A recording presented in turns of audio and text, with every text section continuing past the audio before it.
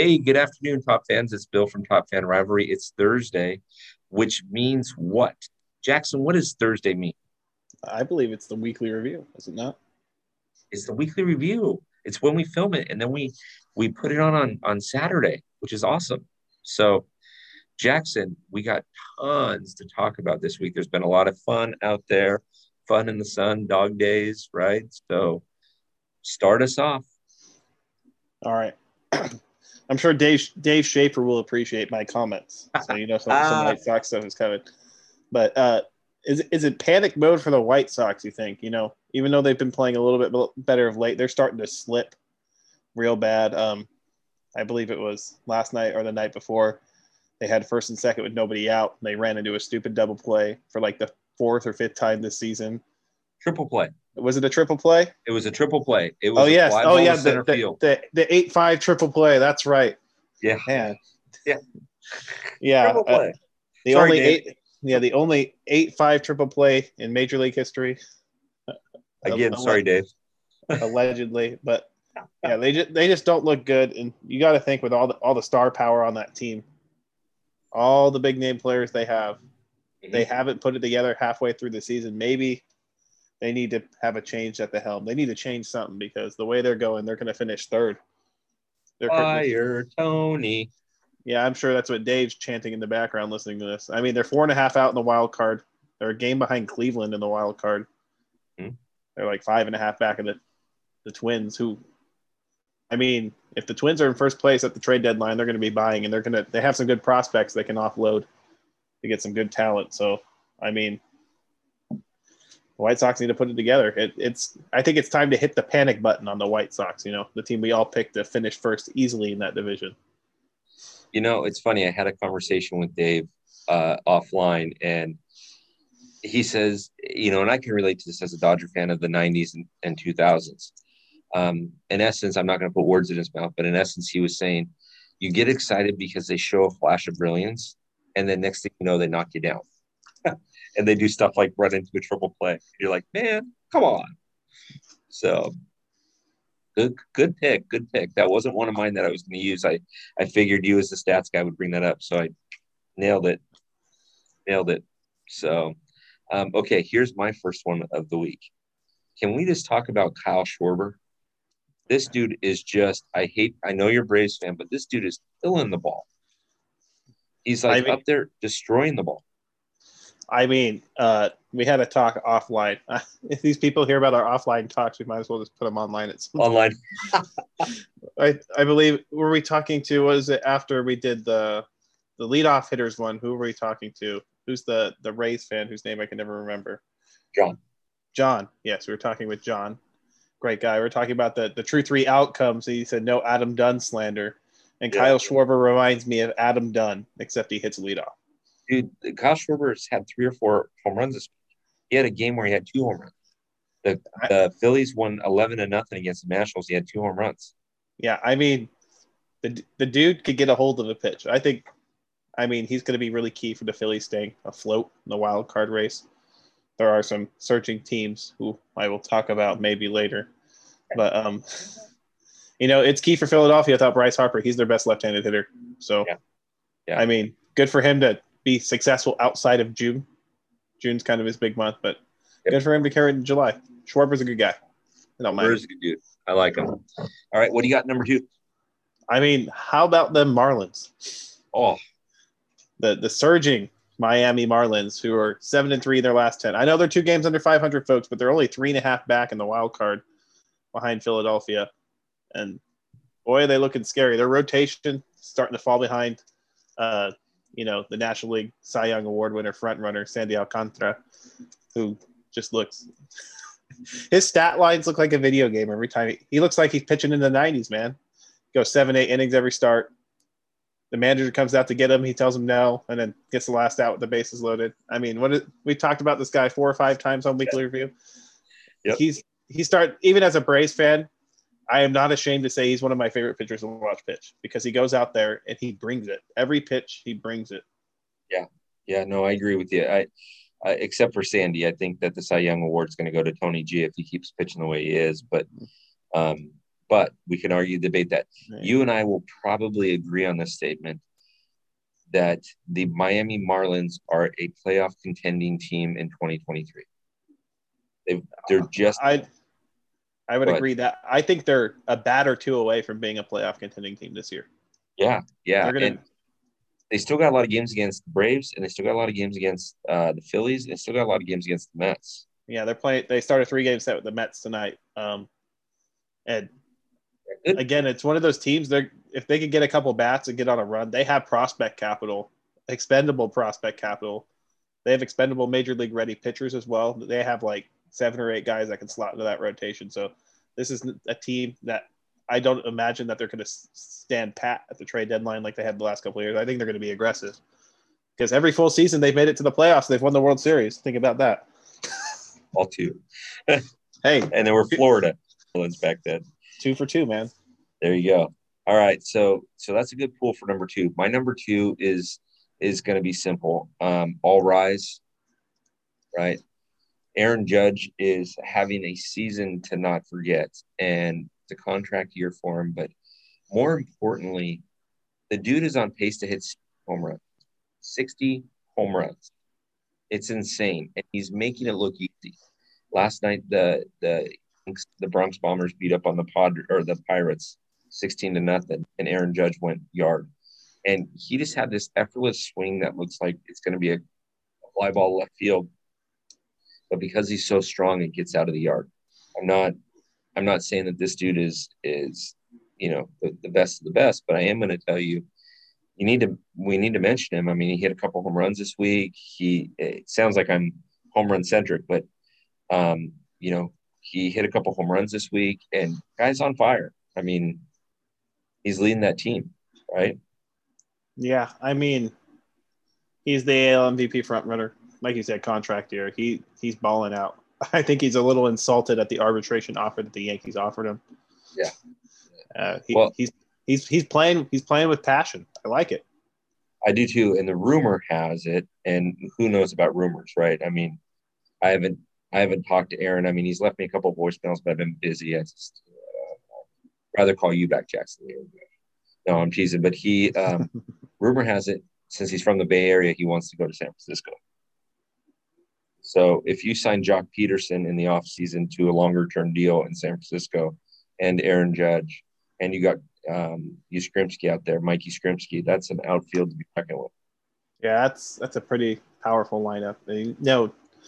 San Francisco is regarded as a pitcher-friendly ballpark, not so much in left field. And right field is absolutely spacious and cavernous with that gigantic wall in front of the bay, but left field's not that far. Right center, you can hit the ball and run for miles, right? I mean, if you hit it to the right spot off that wall and it caroms from right center into center field, you got an easy triple, maybe even inside the park. I mean, case in point was Ichiro Suzuki's inside the park home run of the All-Star game in like 2005 or something like that. Yeah. He hits a ball just off the wall and he's gone. Yep. Run, baby, run. All right. What's your number 3? What's your final pick before honorable mentions? I know we said we're going to do a separate one about All-Star voting, but can we talk about how close this All-Star final vote's going for some of these? Yes. Go Trey Turner.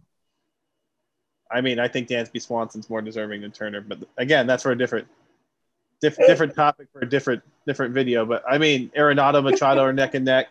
Devers and Ramirez are pretty close. I mean, even guys like Tim Anderson against Bo Bichette, it's been really tight. You have Yordan Alvarez or Shohei Ohtani, which is probably like the hardest vote of your life. I mean, you could argue just Yordan's just the better pure hitter, but people want to see Shohei Ohtani in the All-Star game. And I think it's good for the game that the positional battles are close. People aren't just voting for the tried and true name. I think people are really kind of excited. I think the All-Star game is going to be exciting this year in Los Angeles. If people can get to the game up at Chavez Ravine through all that traffic. But yeah. I think it's going to be great, and I'm excited to see who makes it through to the final vote. I think either way, Trey Turner and Dansby Swanson are both on the National League All-Star team, so I guess it doesn't really matter who wins, but go Dansby. Yeah, go Trey. So, by the way, top fans, please understand, Jackson, I think I mentioned this to you before, but I'm trying to put a group together to do a podcast next week, sometime later next week, and I'm calling it All-Star Snubs. And people that should be on that All-Star team that aren't. And we may even do it on Saturday or Sunday next week. But you bring up a good point. And Jackson, the thing that drives me batty about the All-Star voting is it almost feels like a popularity contest. At one point, Fernando Tatis was number 3 in vote getting at shortstop. He hasn't played a game yet, right? How can you be number 3 in All-Star voting? That's just, hometown cooking right there, right? I mean, as a Braves fan, I'll be the first to voice my displeasure that Adam Duvall made it to the final vote somehow in the All-Star game. I'm sorry, Adam. You're a great guy, but if you're listening to this, you've been kind of stinking this season. So, I mean, it is just a big popularity contest. I think the final vote kind of helps remedy that. You're seeing those guys that did get in on popularity start to lose the guys who kind of like merit it a little bit more. Yeah. I think that helps, but. Okay, so my number 3, and you called it great, but my number 3 is I am pleasantly impressed every time Shohei Ohtani goes out. Yesterday, you mentioned the Marlins and how they're one bat away from being a playoff contender, but they got a good lineup. Shohei mowed down 10 over 7 innings. And so I'm impressed with what he does on the mound and what he does at the plate. So you got to mention Shohei because, again, last week, what did he strike out? Well, his last outing, I think he struck out 10 or 12. So since we filmed this, if I'm not mistaken, he struck out over 20 batters. Yeah, I mean, what is it? His last 4 starts, he's got like 26 and 2/3 innings pitched. Yeah. He's only given up like 3 runs or something like that. And then, I mean, he had the 2-run single yesterday and he stole a base as well. I mean, he's a 7-tool player. Is that what you call it? I don't know how. He's got more tools than the Swiss Army knife. We'll just leave it at that. There you go. All right, Jackson, wrap it up on your side with an honorable mention. Do you have an honorable mention for the week? I do. We're going to continue to talk about Matt Olson and hitting doubles because that's what we do around here. He hit double number 32 that's the other night. You do around here. He is still on pace for a 60 double season, which, fun fact, would be the first 60 double season since 1936 when Charlie Gallagher and Joe Medwick both crossed the plateau. Charlie Gallagher Gehringer, for the Detroit Tigers, and Joe Medwick for the St. Louis Cardinals. So, yeah, crazy, huh? It's bonkers. Crazy. Might have a 60 home run season and a 60 double season in the same season. There you go. I've got like 4 honorable mentions, but I'll break it down to one. I didn't realize this, but Mookie Betts had his first walk-off hit as a Dodger last night. Came back into the lineup, has been cautious. Play a little second, play a little right. Chris Taylor went on the IL he fouled the ball off his foot with the left foot contusion issue.